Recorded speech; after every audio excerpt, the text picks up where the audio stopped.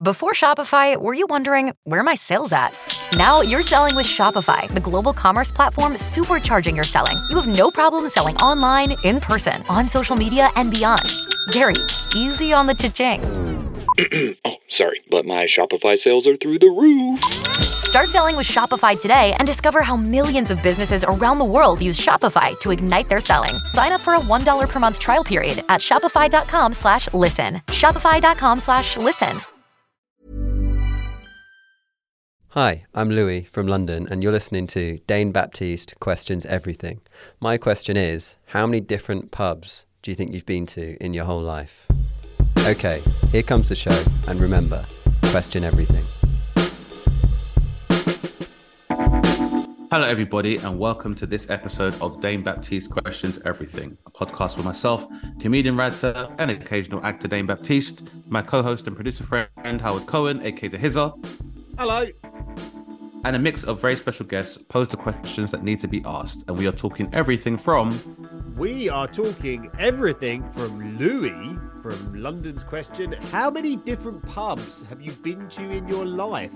As a comedian, Dane, it's in the thousands. It's a good question. First of all, I think it's a very light way of checking somebody's affinity with British culture. But Louis, as a stand-up comedian, and I think there's 32 boroughs in London alone. So I've probably been to at least one pub in every borough in the city, maybe two, just due to doing open mic and through various levels of my career. And essentially, the comedy circuit in the UK revolves around pub culture. So, yeah, as Howard has correctly pointed out, Dane's been loads. to them all. I've been to a lot of pubs, even many where I was not welcome. So, my favourite pub is behind the station, the Holborn station in London, but that's just not that interesting, really. But most people don't know it's there. It's called The Ship. Probably ruined it for everyone now because loads of people will go. Or I'm not that. People don't listen to me. I mean, Howard, just speaking, you're kind of downplaying our listenership, but just my influence over people. And that's recommendations. That's Howard's favourite pub. But how many different pubs have you been to, Howard? Would you say 80? No, I don't know. But an interesting question in some respects. Listen. On this show, we ask and answer all the questions, don't we, Dave? Absolutely. No question is too big, too small, or too public, or even if you have your own domestic-based questions, like a beer brand, they are all welcome. And if you do like the show, please rate and review it on Apple Podcasts or follow us on Spotify or wherever you get your podcasts from. Also, we'd like to ask that you subscribe to our Patreon, where we are providing additional content in our upcoming new season of Dane Baptiste Questions Everything, and in order to support this podcast so we can pay our bills. And also, you can subscribe to us on Patreon to ensure that you will never miss an episode, because we are building up episodes all the time. We can hear our very special questions being asked and answered by our very special guests. With that being said, on today's show is a comedian, writer, and Twitch star. He was nominated for Best Newcomer at the Edinburgh Fringe in 2016 and won the Hackney Empire New Act Award in the same year. He has had roles in sitcoms such as Catastrophe and Sick of It, and has also created and performed a stand-up special for BBC Radio 4. He has developed a huge following on Twitch, where he streams an improvised interactive comedy show, Hot Pepsi Football Manager, in which he plays an unhinged English football manager, going through the motions of trying to put a team together in this crazy industry we call football. Please welcome to the show, Mr. Bilal Zafar. Hey. How's it going? Thanks for having me. Good, how man. was the biog, Bilal? Oh, it was good. It was a lot. It's weird, isn't it? Because I've heard that a lot of people have said this, that in America, if you do a gig, they read out all of your credits before you go on. I've never done that before, but I think British people get a bit embarrassed. So it's kind of weird hearing it. I tell you what, if Dane started doing it like people do at the beginning of a boxing match or a wrestling match, like really building it up, that might be good. Should we try that one week, Dane? Yeah, I think I will. I think we're planning to kind of like, as we the podcast evolves, so we are like a web series. I would definitely, in an ideal world, have a studio where I would definitely be doing the let's get ready for discussions kind of intro as well. But I think, Bilal, I get it, it can be cringe as a British person. You're not really supposed to preface things by saying, because you kind of, I guess, the proof is in the pudding. But I think if someone else reads it out, then it's fine as well. And also, I think it's important for us to be reminded of our achievements, because Yeah. when you're in the midst of it, you haven't really got time to reflect on it. So we You always know try. what? You're Yeah. right. Something I do is when it's you can have lots of ups and downs in comedy. Yes. When we get towards the end of the year, I try and do a little list of like 10 things professionally that I was proud of doing, Yeah. Right. which really helps, because what happened with me was I had 2016 where, like you mentioned, I got this newcomer thing and won this competition. Then the year after was so much quieter, and Yeah. it Right. feels bad. Like, even though things are overall good, when you're being promised, like everyone's talking about you, like you're going to get a TV show or whatever, and then it doesn't happen, it feels awful. So yeah, you do have to remind yourself. That it really does, and I think it's important as well to remind yourself. And it's also, especially, I think that's a very important practice that you do, because nowadays your phone will definitely tell you lies, and definitely try to reduce your achievements as well, because you'll look at the highlight reels of your peers and contemporaries and be like, I didn't go to the Bahamas after performing. I'm a fucking failure. What the fuck? So yeah, I think it's always You good to are kind Absolutely. both absolutely not failures, but you still have more to do and more places to go with your work. So that's the best bit of it, isn't it? Whereas some people, it's like, yep, this is all done. I've got nothing left to say. That is not the case for you guys. That being said, Howard, I think it's also relative as well, because I think I might speak for Bilal myself, and that when you start off doing comedy, the goal is I can just do comedy, and this is actually a thing that I can do. And then the second best thing ever is that someone paid me to do this shit. That's amazing. So I didn't know about the existence of best newcomer and any of these plaudits. So yeah, never feel like just because you have a quite as there's ebb and flow. But It's mad, isn't it? I didn't yeah. know about that either until like the last week of the Fringe, when people started saying I might get it, Yeah, and yeah. and now I can't go up to the Fringe without thinking of these things. Like, no one wants to admit it, but everyone's thinking Of about course. winning best show, Oh, of or course. whatever. Apart from if the awards don't exist because they can't get any funding for them. But mad, let's isn't see what happens. It's time for a question, Dane, as the format of this show dictates. Absolutely. Bilal's our very esteemed guest. We'd like to invite you to ask the first question, which can be any question you like about any topic you like, which Howard and I would like to maybe discuss for about 15 minutes and some change. And then Howard has a question he would like to ask you to discuss for the same amount of time. And then, keeping with the comedy rule of three, I would like to pose a question to you so we could discuss that. And if we've got time left, we would love for you to tell our listeners and viewers where they can find out about your great upcoming work, past, present, and future. How does that sound? Cool, perfect, yeah. Nice one. Yeah, so I something I struggle with a lot is because I do so much stuff, like you and a lot of a lot of creative people, I guess. Because I do stand up, Twitch stuff, I audition for things. It's like it feels like it's nonstop, like every day I'm working. And I get burnt out quite badly occasionally. And I wanted to ask how's best to deal with that, because I don't really know. Just when you say burnout, just Yeah. because some people will not get burnout in their life for good and for bad reason. What does it equate to for you when you feel that burnout? For me, it's absolutely knackered, basically. It's like I wake up one morning and it's like I'm jet lagged, even though I've had enough sleep, and I can't really do anything. Feel kind of depressed. Like I think I've got like depression, but then I realize, oh no, I've not rested for like 4 months, basically. So that's what it is for me. I think that's generally what it is for people when I've looked it up. Yeah. I Feel mean, hopeless. do you? I've got a few questions before we dive in, because I know Dane's going to have had this experience too. Do you equate a lot of it to sleep? And is sometimes your workload damaging your sleep because it's stressing you out?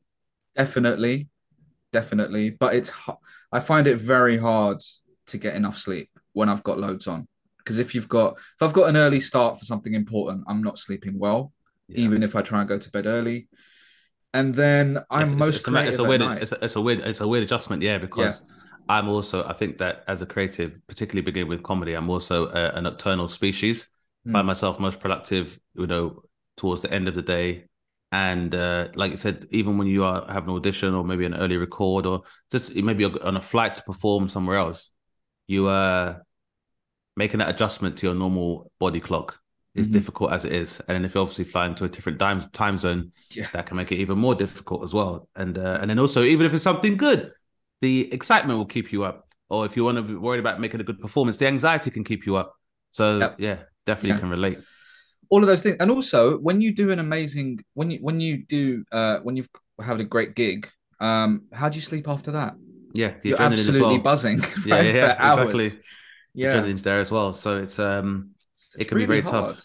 Yeah. Definitely, and I think all of the states you are describing are probably one of the reasons why people turn to external substances in order Mm. to help themselves. So, if you're someone who is frequently traveling between time zones or working, then people might take some sleeping pills.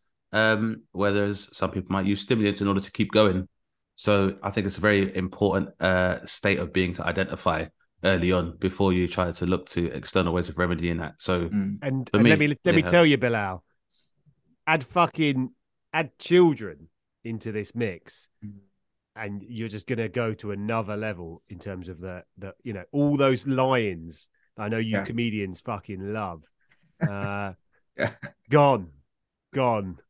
Well, this is the thing. I got married like how long ago? Less than a year ago.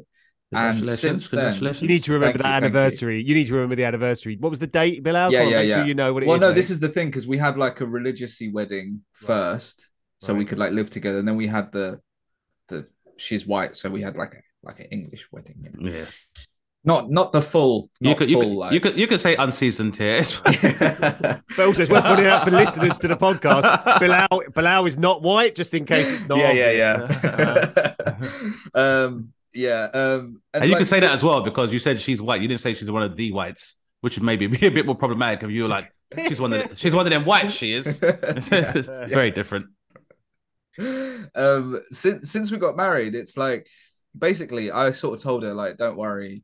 I get, usually you land some jobs that pay quite well. And I was like, these happen, blah, blah, blah. And then I hadn't for ages. Right? Like nothing was coming off. Just now, actually, I managed to get a little acting job, which was nice and stuff. Man. Thank you. Yeah, that was good. But like, for ages, like nothing was happening. And I've struggled a little bit financially. I think a lot of comedians have lately. Oh, definitely. I definitely have where like my partner. So I'm expecting in December. Oh, so my thank you. It's my first baby. And like for a long time, when the idea, I was like, there is no way I can support a child on a comedian's wage. And then I took these and I'm like, you know what? This might be kind of okay. And then it's like having a baby. Now I'm like, I cannot afford to bring a child into this world. What the fuck was I thinking? So yeah, I could definitely relate with the fiscal ebb and flow of this this job that we have. Crazy. Yeah. So that's causing me a lot of kind of panic as well. And then the problem is that it puts more pressure on stuff, right? So like now I'm thinking, before it was like this new Edinburgh show I'm going to do, I was like, oh, it'll be fun. I think it's a good story. And now I'm thinking, if I absolutely smash it, then that can lead to a big tour and all of this stuff. And then that could help financially, and then it's a whole other thing. It's very, very difficult to create balance in the worlds that we're talking about, creative worlds. I had a weird experience. I've had two very strange experiences recently. One good, one not good, which may be of interest.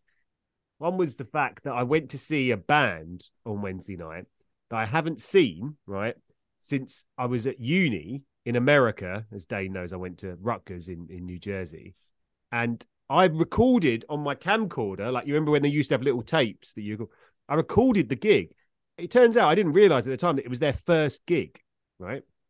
Which is a weird thing. So I went to see them and interviewed them a bit and showed them the footage.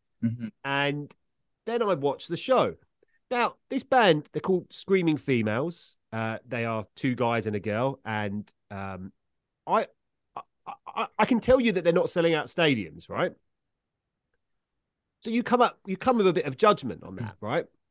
But when I watched them perform, man, it was one of the most beautiful things I've ever witnessed because they are so fucking good.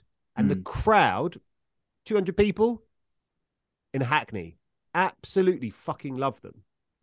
And, that tour as a band, I know you guys have it hard as comedians touring, but like as a band, when you got the kit and all the stuff, and I'm sure they're carrying a lot of it, I just thought to myself, God, the purity of their art form as a band, 3-piece band, it was just such a beautiful thing to witness. And to think that I would have come at it with been like, hey, are you guys happy with this? Because, maybe you're not selling out the biggest stadiums or whatever. I felt like a fucking idiot thinking that, because the pureness of what they do and the audience they manage to reach, that is still what it comes down to. I know that's not helpful when you're thinking about your bills, but Dane, it's true, man. Like, people love watching you perform, Dane. Bilal, the same, and that is still, unfortunately, has to be the main core of why you do these things, isn't it? Yeah, I mean, I am very proud of myself as a comedian and all the stuff I do. Like, when it comes, well, obviously you get frustrated and jealous of other people and stuff. Like, I've had very natural, no TV, I see all of my friends get TV stuff. I filmed a thing for the channel Dave, and they cut me out of it, which I think they just booked too many comedians, and I was good at the gig and everything. But the imposter syndrome that gave me, for like a month. Oh yeah. Like, I'm not good enough, and I'm a stain. I was a cancer. I was a tumor on this project. I could completely relate, Bilal. I could completely relate in terms of like, I don't think I've had much. I don't think I've had TV this year myself either. And it's so relative, because for you to say that in a green room with certain comics and be like, I've not even been on TV this year, people would be like, what a fucking prick. But it's from a place of genuine concern. I don't think it's from a place of entitlement. It's that I think every person seeks some form of routine within their occupation, and especially if you get used to, like, well, not used to, but TV becomes a natural part of like your creative matrix. It's like, I'll do some stuff, I'll do live stuff, I'll do my Twitch stuff, I'll do some stuff on TV, but it just allows you to like give even a basic forecast of how you're doing for a year. And then when that disappears, you're just like, what the fuck is going on? Is it over? Is it over? Yeah. Was that the run I had? Was that it? Like, I think it was okay, but yeah, it's mad, isn't it? They seem to it seems to be like a group of comedians that get put on every show, and then it kind of rotates a bit, doesn't it? Yeah. And there's not even that much. Like, there's really not that many opportunities for us. Like, not really. Well, and also it's worth pointing out, the evolution of our viewing habits is changing so kind of sporadically, I think is the key word for how it's changing. That you sometimes have more people watching you than you might get if you're on television. If you were on television one night, Yeah. So it is worth pointing that out. I suppose I think it's how to monetize it. I think, Bilal, first of all, I think my advice would be, because this has always been a natural part of like my complex. So whenever I've had experienced anxiety or I have misgivings about my career, I normally have the same worries. You don't have a real presence right now. You're not the in thing. You're not hot, which makes it harder for you to get work. And then it's almost like you're staring at your own descent in terms of your career. And what I would say, I guess, I hope it's a consolation, first of all, is that like you could consider any person you look up to or inspired by creatively, and everyone has this period of their career. And I think obviously you can't necessarily predict it. And sometimes you find it easier because you look at the people that inspire you and you look at your peers and you're like, well, it's only natural that a crest is going to follow that trough and you're going to come back up. But you can't see it, obviously. And, you see all these stories of these triumphs over adversity and people finding light at the end of the tunnel. But when you're experiencing it, you're like, oh my God, it's over. It's over now. And then you start thinking, why did I didn't need to buy those headphones then. And then I start going over why the fuck did you have to buy another drink that time? That £20 could have gone to petrol in your car. And then I start thinking about all of these flippant purchases I've made, and you can definitely spiral. One thing that can help is exercise. Never underestimate the power of utilizing this body, that whilst it gets knackered, if you give it a chance to push itself physically, you'll be amazed at how much you can do. And then you can sleep like a baby if you've done that. I'm telling you, as a guy who has to do a lot every day, it really fucking helps. Find your thing for that as well. Don't like, I've got to go to the gym like everyone else. No. Find your thing that works for you. And also be kind to yourself now and again, Bilal. Like, if you want to take a couple of hours today just to watch, the Rush Hour trilogy and eat loads of What's-Its, because that's what you need, and then get back on the horse tomorrow or whatever you need to do. Sometimes it's got to be done, mate. Yeah, I think that's a good point. I think that it's I think it's important to remember as creators, we don't have a very linear or rigid structure. So it's not like you start at 9, your lunch break is between 12 and 2, and then you finish at 5:30 or 5. Like we are the people, and I've always found that the observation or the aesthetic interesting is as people are making their way back from the commute, we're making our way towards like where we're going for a gig because once these people finish working and they want to do something for their recreational activity, that's what we provide as creatives. So when everyone's like, in this summertime, I'm looking forward to going to festivals. I'm like, I got to do 45 minutes on stage at Leeds or Reading. So that's the way you got to think about it, is that you're entertaining, you provide entertainment for people. But just following from what Howard says, if you're tired or feel burned out, yeah, just rest and take the time away. And it doesn't seem that straightforward because you're like, well, then if I take my foot off the gas, especially at a time where I feel like I'm in a precarious point of my career where I have to go harder because I'm not getting as much.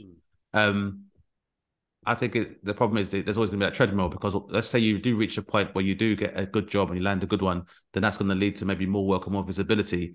It's just going to make you have to do a lot more work, which can make you burn out a lot quicker. And it's like the idea that if you're running at 40% all the time, sometimes just, you know what, I'm going to dip down to 10% for like this next 4 hours and just sack it. You know what I mean? I can sack the things off for 4 hours. I'm lucky that I can do that sometimes, right? You can get the chance.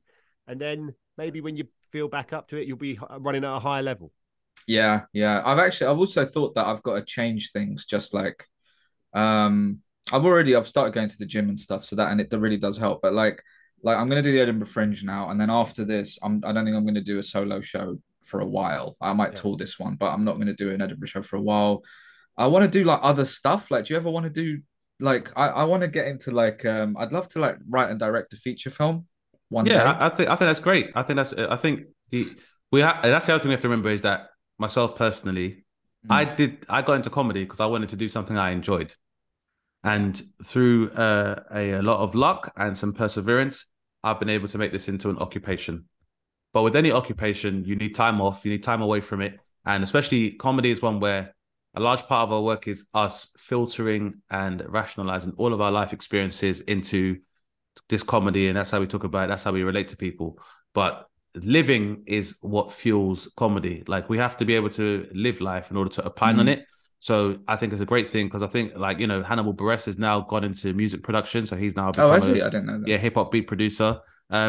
And it's from someone who's had, I'd say a very good career. So I think it's good to go into other things. And you see a lot of comics being able to incorporate their additional interests into projects. So like, Sarah Pascoe doing Sewing Bee. So there's definitely something that interests her. Joe Lycett obviously has a lot of interest in like egalitarian and politics, whether it was like helping people process parking tickets or using that platform in order to empower the LGBT plus community. And I think these are good things. But what I would say as well is that, just take some rest. Because for me, I guess the most sobering experience I had just before the pandemic was Kobe Bryant's death.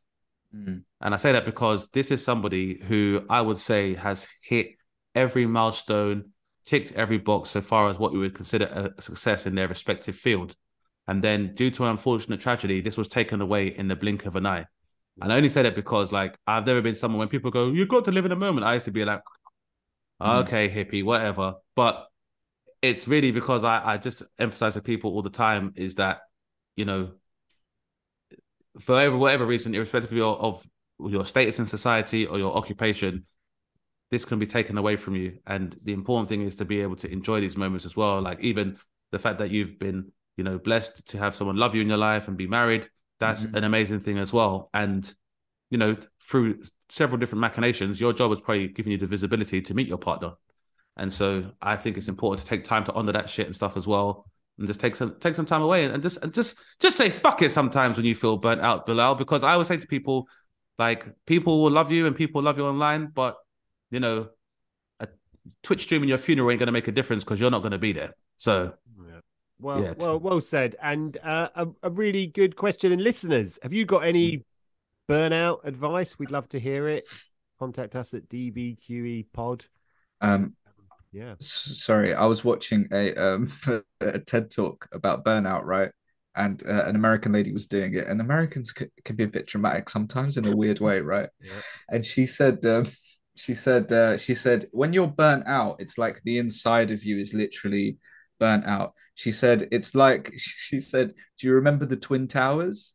how they looked. No. I Yeah. know, and I was like, what? It's not the best reference, but What a weird thing to say. Yeah. But I guess it's the most prominent one for Americans because them having to picture something very tragic. I guess they don't have What lots you of need frames to of reference. do, Bilal, is you need to attack the home country of anyone related to a small terrorist organization that is actually causing you burnout. So Right. weird, isn't it? My question this week is different from Bilal's, but Bilal's was a very good question, Dave. That was a good question, right? A helpful question, and Helpful question. yeah, and I hope that's provided you with a little bit of solace that you're not the only one, Bilal. I go through this shit. I definitely worry about my career, and I definitely have days when I'm just like, am I gonna have to go onto Monster to find a job tomorrow? Is that where we are? Yeah. Am I back on the job boards? But I think the key is, and in terms of therapy I've had as well, is that you have to be able to give the same energy to the highs and the achievements as you do to the lows, and understand that there is a cyclical pattern and stuff as well, because it makes the highs a lot more appreciated. Like, for example, when you first told people I want to do comedy for a living, and they went, "Bilal, what the fuck is wrong with you? Are you crazy?" Yeah. So Look at them now. exactly. So my question is not that linked to this what we've just talked about, but that's fine. It's kind of based on a conversation I had with last night with someone I'm really close to. I'm not going to talk about who it is, but someone I'm really close to, not my wife, in case you wonder if it's that. And I was having this conversation. As the conversation was developing, I thought to myself, this is what you're saying is one of the fucking stupidest things I've ever heard in my entire life. And it really made me think about that person's reality and how that reality is not in any way close to the reality that I think a lot of people exist in. And it made me think about whether or not the reality we're living through at the moment is so bleak for so many people that would we be better off in the Matrix? Because if you don't know, listeners, there was a film called The Matrix with Keanu Reeves. It's very good. And it proposed a scenario in which we all humans are actually in a simulation of a time when humanity was prosperous, and we're actually just little bodies in goop that power these alien life forms. It's a horrible life. It's like a I can't think of a worse life, really. It's happened in a lot of sci-fi films. There's a Bruce Willis film called Surrogates that has an idea of us being in a kind of matrixy world where we're not actually existing. Would you prefer that, guys, at this stage, given how fucked up things look, or do you actually want to live in the real world? The Matrix is a really interesting reference, Howard, especially because nowadays you do get a lot of particularly digital nomenclature and Generation Z terms of phrase are kind of related to people living or thriving within a simulation. And the red computer game pill. and the red pill community as well. Frequently referenced the Matrix because it definitely was a massive had a massive cultural impact. And so nowadays you hear terms from people such as noob, NPC, and what's the other one I heard the other day that somebody said?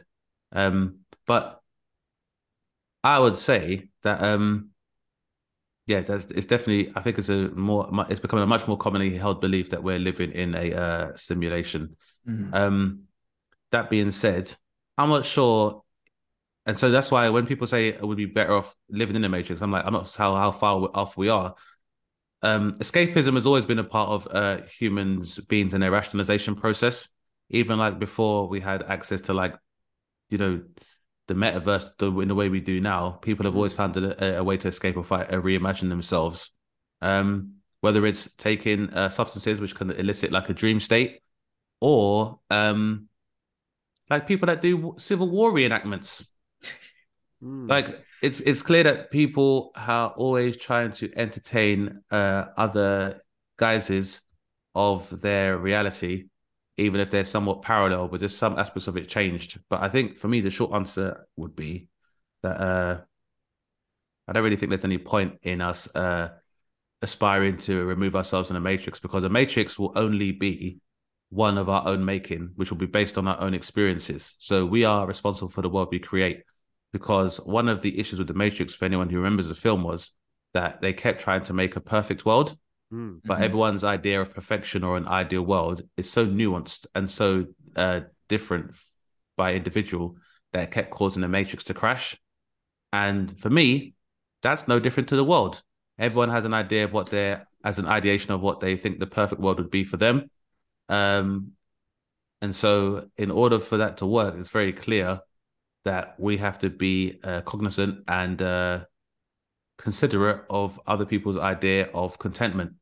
So we can think about going into the Matrix, or we'd be better for in the Matrix. But if the Matrix is about providing us with an ideal self-image, that's going to cause problems because everybody's idea of an ideal world differs so much. Yeah. I mean, Bilal, were you a fan of the film? Yeah, it's good. Yeah. The rest, I don't like any of the sequels. And the new one I thought was terrible. Did you see that? That's probably one of the first times I've fallen asleep in the cinema. Oh my God. It was so disappointing. And the funniest part was that they know it's disappointing. They know it's bad because there was a part where Keanu Reeves is a gamer or he's a game developer, and there's a part where the executive for Warner Brothers goes, well, Warner Brothers are making this film whether you want to be part of it or not. And I feel like that was a real meta for excuse the pun, that was kind of a meta reference where everybody involved at that table read was like, are you fucking serious? And they were like, they're paying us a lot of money and you're under contract, so you need to go with this shit, is how I kind of felt. It's like very similar to Wesley Snipes with Blade Trinity. Yeah. He definitely didn't want to be a part of that shit. And you could definitely see it.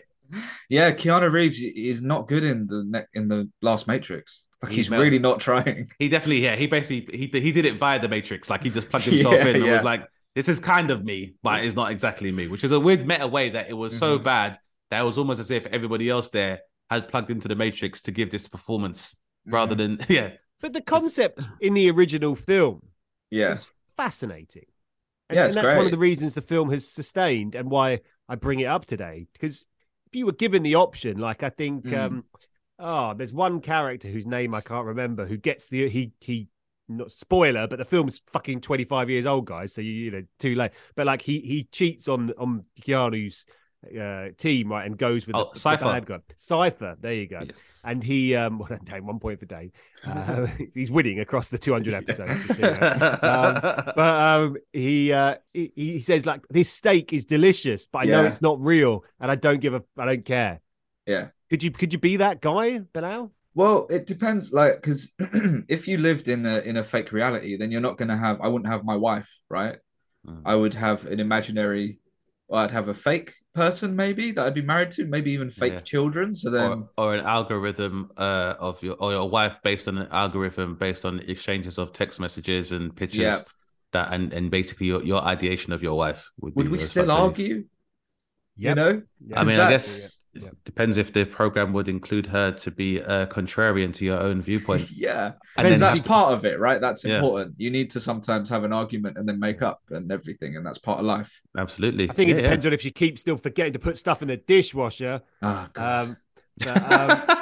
She leaves all the lights on, you know. Just turn the lights off. And passive aggressly. Algorithm, just turn the fucking lights off. Would you be happy with all those in the darkness without your real wife is the question. I think reality is always better, right? And that's always the message of these films. And that's right, isn't it? Because you get bored as well, wouldn't you, if everything's perfect? Also, you know, we are largely our consciousness is largely subconscious. So I think even in the film with Cypher, when he reveals his motivations for betraying the guys, they say, Cypher, they can't put you back.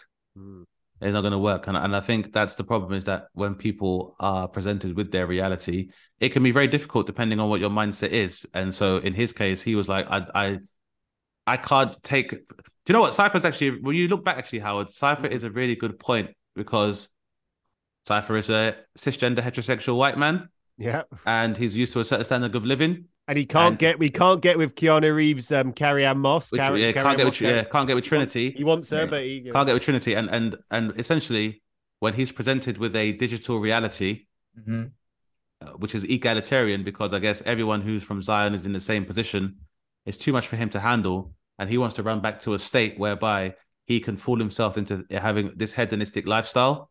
But Everyone's like, you can't put him back, which is, I think, is a very interesting metaphor for a lot of people online today who complain about wokeism. But Because this is remember it. now, Yeah. everyone's opposed to everything being woke.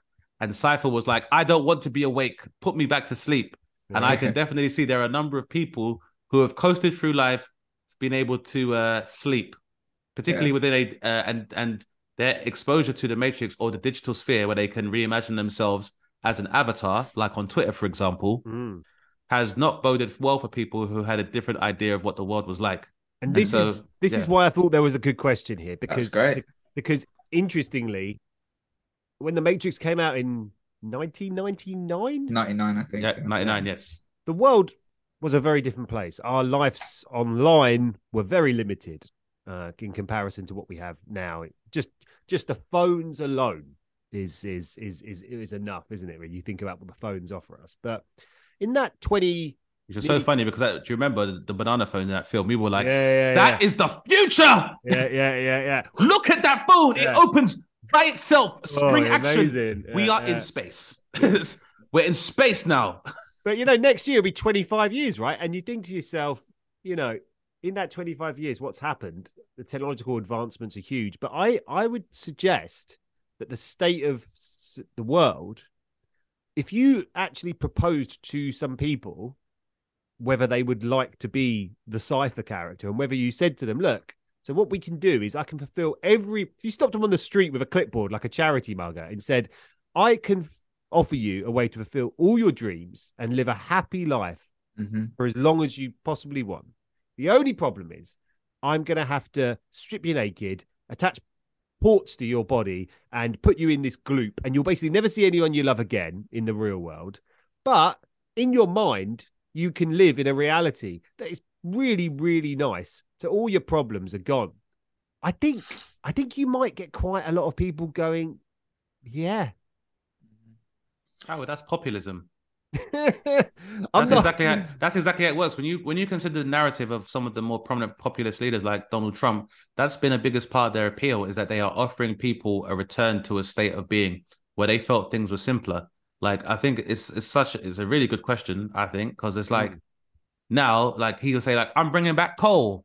And even though we are definitely at a point now where new fossil fuels are definitely not needed, but for a lot of people, their work, whether it was in the mining industry or, resource exploitation, was a time when they could provide for their families. And so they jump at the idea of going back through it. And, there are a lot of people who are so opposed to woke culture, they found themselves being alienated from their friends and family. So it's interesting you say how, like I said, the Cypher definitely represents people wanting to go backwards. And so, when you say that, I think, I don't know, you wouldn't even have to be particularly graphic about it. I think most people nowadays, if you offer them the opportunity to return to a state of being where, even if nothing else, they just look younger, people are happy with it. I think so much of the world's offerings today are predicated on the fact that people are so fearful of the future that if they could retreat to or regret or escape to a metaverse where they can still live a certain way, they jump at the chance.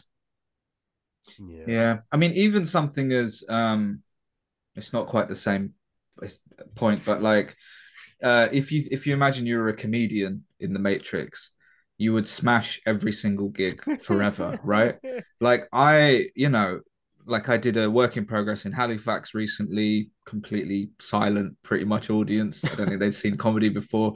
And then I did a set at like Bloomsbury Theatre the other day, like sold out 500 or whatever it is. And then obviously you appreciate it so much more, right? Like, I mean, even look at like someone like Jerry Seinfeld or Ricky Gervais or whoever, who can just go on stage now and everyone will laugh at everything, like that's I heard Eddie Murphy on a podcast ages ago talking about the reason he stopped doing stand-up was because it was too easy. Like, because you remember how famous he was. Yeah.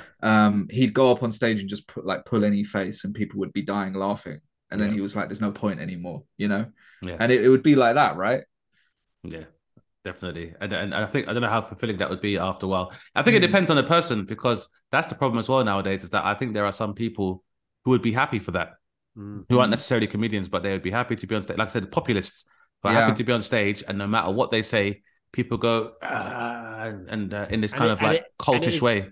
And it is because I fear our detachment from reality and what really matters is just growing by the day. But that's not a very cheerful note to end that question on. But thanks for engaging with it, guys. And That was good. hey, listen, listeners, if you want to live in the Matrix, why don't you get in touch with us on social media? And oh, yeah, that is the Matrix. Sorry, I forgot. Pretty much. Yeah. Dane, it's time for your question to wrap up what has been a very interesting show. Well, I want to continue with the theme, and I definitely identify with Bilal talking about, newer creative pursuits, because I think that's very important for you. Even if you start for the job you enjoy, that shouldn't be the entirety of your being. So my question is to you, Bilal, if money wasn't and time were not objects, what are 5 other things you would like to do aside from comedy as activities? 5 things. Yeah, if you can think of 5 things. Let's see if we can get to 5.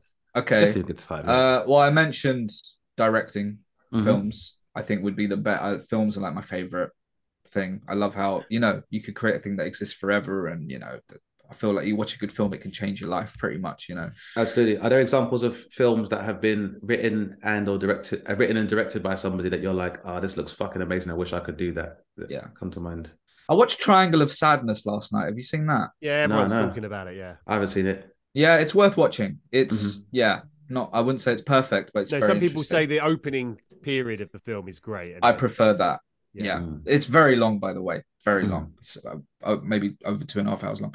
But That means that's not that long, to be fair, nowadays. That I think Infinity War changed it now, so that films are long as shit. And it felt long. It's there's that. Sorry, I just distracted myself. So writing and directing, I'd like to do some kind of I'd love to be involved with music somehow, but I'm not musical at all. But I would love to get involved in that if I ever could. But I don't think that's ever going to happen, because right now, to be honest, I can't be bothered to learn like guitar or anything. Really. Like, come on, What if you became a manager of a band, or maybe you could train your vocal cords and become a singer?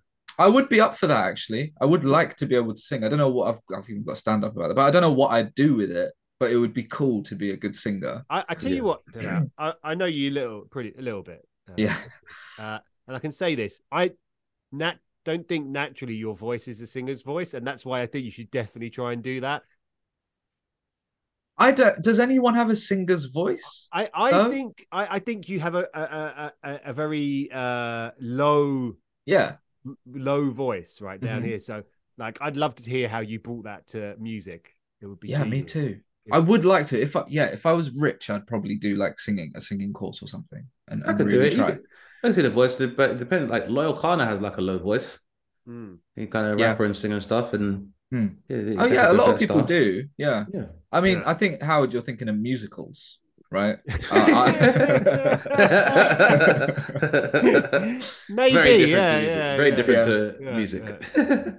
What else? That's a good question, because to be honest, I'm so consumed by work. Like, also it is kind of, I don't think it's I used to think it was a bad thing, but I heard Stephen Fry, I think, say in an interview that like his work is his hobby as well. And I think that's my life very much, like creating stuff and making comedy things. I love it. So it's kind of my main thing that I always do. I don't really have a lot of hobbies, to be honest. What else? You want to invest in a football club, don't you, Bilal? I'm sure. Something around football would be cool. I don't know if... I think you need to explain to the audience, by the way, because we will promote what your relationship is with football through Twitch, because it is remarkable what you did during lockdown, if I'm not mistaken, right? Yeah, I was quite lucky. So so if people don't know Twitch, it's a website. It's a bit like YouTube, but it's live. People live stream themselves playing video games. That's just a very popular thing now, very popular.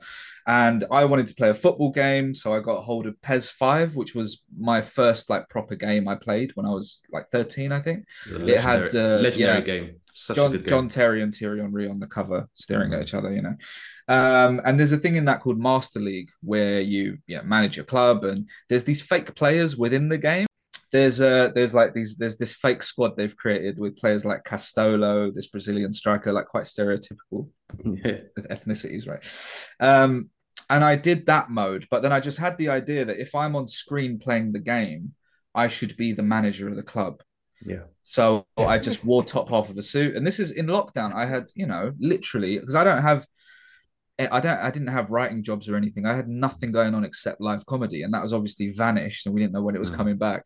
Yeah. So I was able to put everything into this. So I used to plan storylines out. Like I had one, so I get to satirize stuff that I don't like about football, like I'm an Arsenal fan. I love like Patrick Vieira, but this thing about hard men of football really annoys me. Yeah. It's not good when Vieira got into a fight with someone and got sent off. Like that's not an Yeah. admirable thing. Or when Roy Keane tried to break someone's leg, that's not legendary. No. Or when Ryan Shawcross snapped Aaron Ramsey's leg. Yeah, I know. Or was it? Was it Eduardo? Eduardo, fucking hell. that random Birmingham player. Yeah. Yeah. Yeah, these things, it's not cool. Like, and so I had a thing where I've got a hard man on my football team, and he starts undermining me. So we actually have a fight in the dressing room at half time. And I was able to put some fake blood on my face and have the camera cut back to me, and like I've been battered. And then we did a press conference together where we just say we both like fell down some stairs, but we really respected each other after battering each other. So it was like stuff like that, which was like. And it was so good. Like, I'd never done anything like that before. Like I was improvising all of it. I didn't even like improvising. I kind of, to be like blunt, like I thought it was like a posh person's thing to do improv comedy, but I can do it. Like, I think I'm funny. So like, it just opened up all these things, and like I learned how, like you see my green screen behind me. I learned how to do all these different technical things as well. So it's really amazing. You're clearly made for getting involved in a grassroots in a club. grassroots. I'd like to. I mean, I was never very good at football, which I hated. Maybe something around football would be quite cool. I don't really know what, but something. Yeah. What about food? What about food? Oh, that's good. People always want to do something in food, even if they have no experience whatsoever. I got massively into cooking over lockdown. Even like I got into slow cooking, which is amazing. Like, it's an interesting way to go as well, because everybody was going the air fryer way. I've done that as well more recently, and that is excellent. Is it excellent? Man, it's so good. Do you know? So you don't have one, right? Not yet, no. Everyone thinks it's a fryer of some kind, but it's not. It's a mini oven, and it works very, very fast. So you stick seasoned potatoes or whatever, stick them in there. They come out amazing.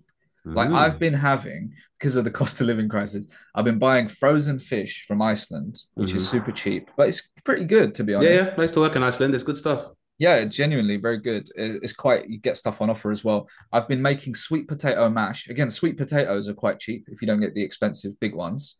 Sweet potato mash, very easy to make, seasoning some fish and having that when I was doing like my health kick. And it's very nice. Like it's genuinely very nice food. Yeah, I think being into cooking, doing some kind of cookbook type thing.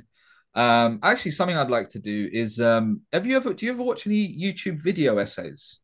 Yes, I do. Yeah. They're so good. They're so good, aren't they? Like they're really good. Like they're basically little documentaries, and some of them are like hours and hours long.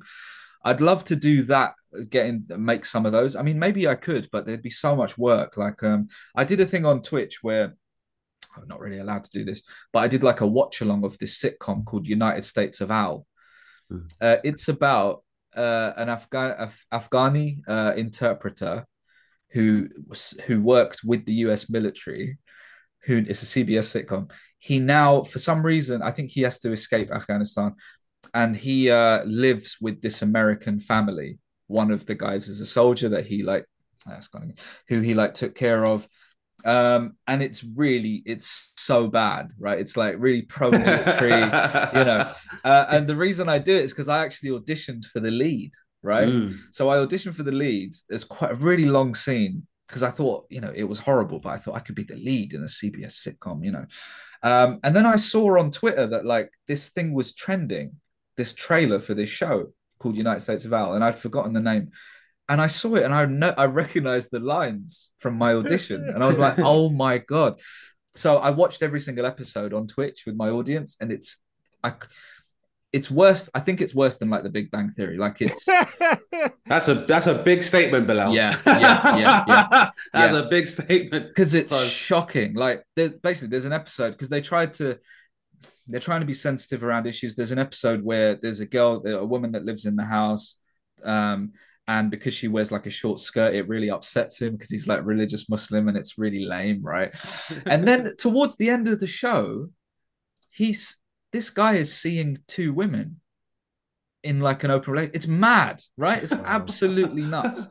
It's all over the place, and it's really, really not funny. Like a lot, like you can tell where the laughs, you can tell some of the laughs are the same as a laugh from a couple of scenes ago. You know what I mean? It's like, and you're like, was that a joke kind of thing? So my point is, I'd love to do a video essay about like the worst sitcom ever and literally go through all of it, even if it was like a 4 hour long video essay, you know, but obviously I don't have time for that. But I think I'd love to get into that kind of thing and making I don't know, having like one of those YouTube channels that gets millions of views and you get rich off it. Nice. Yeah, I don't know if that's quite, four things. I think that's something you've done quite a lot. Okay, we'll give you. We've got time for one more. Have you got time for one more? Maybe an app. Have you got any app ideas? Oh God. I mean, that's probably asking quite a lot, isn't it? Really? Yeah. We should have gone with 4. Yeah, no, it's all right. It's all right. I think, I don't know, like I guess I'd integrate into. I quite like when people do like recipes and stuff on a budget. I like that idea, and like I'd love to tell more people about like how cheap it is to buy sweet potatoes and how easy it is to do good sweet potato mash and stuff as a good like carb healthy side and those sorts of things. So I don't know, maybe an app doing that rather than a book. Yeah. Well, lots to look forward to from Bilal if comedy's not gonna give him the fulfillment he's looking for. Yeah, or if I become a millionaire and have loads of spare time. Yeah, you could always come back to it, or you know, you might do a Jasper Carrot and stumble on a production company which owns The Weakest Link and Who Wants to Be a Millionaire. Yeah. So like you don't have to do comedy unless you really want to. Yeah. But yeah, it's good, man. It's good that it shows you. I think it's good to consider these things, even if you're fantasizing, because it just means that your brain is still being creative and you're not being. Yeah, I think burnout can begin, especially when you have to approach comedy with the sensibility of a job. But the difference is that because you don't have that same kind of structure, it's very hard for you to be able to plot things like annual leave or like a time off or just taking it, or even a sick day. Sometimes just having a sick day, because if you have a sick day as a comic, you think, well, I can't take the day off because no one will cover. I don't get covered when I'm not working, which is why equity is so important. So shout out to equity and you know what happened to me? I'll tell you this quickly, right? In 2017 when I was doing the Fringe, because it was the year after I'd had the nomination, and everyone was like, I can't wait to see what he does next, and then none of those reviewers came back, right? And I was you know so I was like, what am I doing wrong, you know, all of this, and I was so stressed, but I was staying out really late as well, which was really, really stupid. I was at that time, what was I, like 25 or something, and I was you know, I didn't know who I was really, and I thought it was cool to stay out late with all these male comedians. You know, and I got unwell. I got a cold. I went to the doctor in Edinburgh and they were like, it's just, you know, just a cold, don't worry about it, kind of thing. But it got worse and worse over the month, right? I got back to King's Cross Station when I got back to London, and I basically couldn't really walk. Like I was so exhausted with my massive suitcase. I was like, I can't really make it to the underground. So I got a black cab all the way home, very expensive. Went to hospital because I was like, I think this is quite bad. I went to A&E and I had pneumonia. Right, bad though, like severe, like my lung was full of fluid, and I had to be in hospital for like 7 days. I was absolutely messed up, man, really, really bad. And then I couldn't work for like a couple of months. I had to just rest. Like even going down the stairs, I was living with my parents at the time, was like I was knackered. It was like I was an old man, you know. So yeah, that can happen. It can definitely happen. Yeah, especially with pneumonia. But essentially, I mean, they call it pneumonia, but it's really, that's burnout and you've overworked yourself. Yeah, and good. Well, glad you're still with us. First of all, I was about to say exactly that, because it's been a great episode, Dave. Love having Bilal. Absolutely. Enjoy it. It's still happening. I'm glad I'm not telling another comedian the legend of Bilal Zafar. So yeah, exactly. And we appreciate you, Bilal. So keep at it, man. Thank you. Yeah, no, thanks for having me. This has been lovely. Really interesting. I'm glad. I hope we've helped. And I think sometimes it's important just to have that collective commiseration and discussion. And my advice to other comics, if you do listen to the podcast, is that you know, comedy could largely be about individuals, but we're all people as well. And even at your lowest ebb, we're all going through the same thing, which is one of the fucked up things about comedy, is that one of the big payoffs is that we can talk about shitty points in people's lives when you're at your lowest ebb or at rock bottom, and talk through that process in a comedic way. So it's important to have these discussions, Bilal. So thank you very much for coming on the podcast. Please tell our listeners and viewers where they can find out about your good works and what you're up to at the moment. Yeah, so Twitter, Zafar Cakes, Zafar Cakes. The same on Instagram and TikTok and stuff. I put stuff on there. Twitch, of course, is the same name. Come and have a look at that if you've never seen what Twitch is. It's quite fun. There's like a community kind of. It's quite nice. I'm doing a brand new show called Imposter about my housemate who went a bit mad, started thinking he works for MI6 and stuff.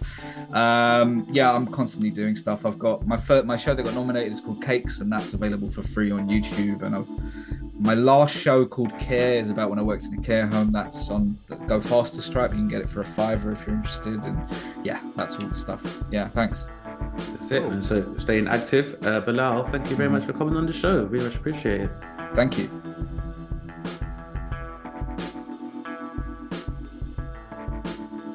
You've been listening to Dane Baptiste Questions Everything, hosted by Dane Baptiste and myself, Howard Cohen. For more from Dane and myself, make sure you follow us on Instagram at DaneSnaptiste and at The Howard Cohen. You can now support us on Patreon. Just search DBQE Podcast and unlock ad-free content, and you can watch the full-length video of the podcast. Please don't forget to rate, review and subscribe to us wherever you get your podcasts. If you have a question for Dane, make sure you send us a DM on Instagram at DBQE Podcast, and we could feature you in our next episode. Thanks for listening, guys, and remember, question everything.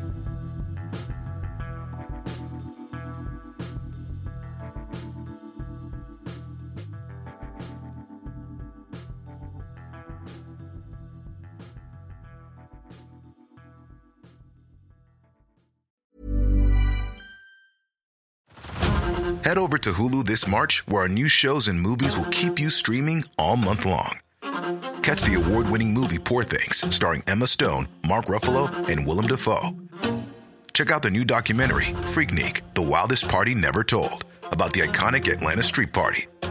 And don't miss FX's Shogun, a reimagining of the epic tale, starring Anna Sawai. So, what are you waiting for? Go stream something new on Hulu.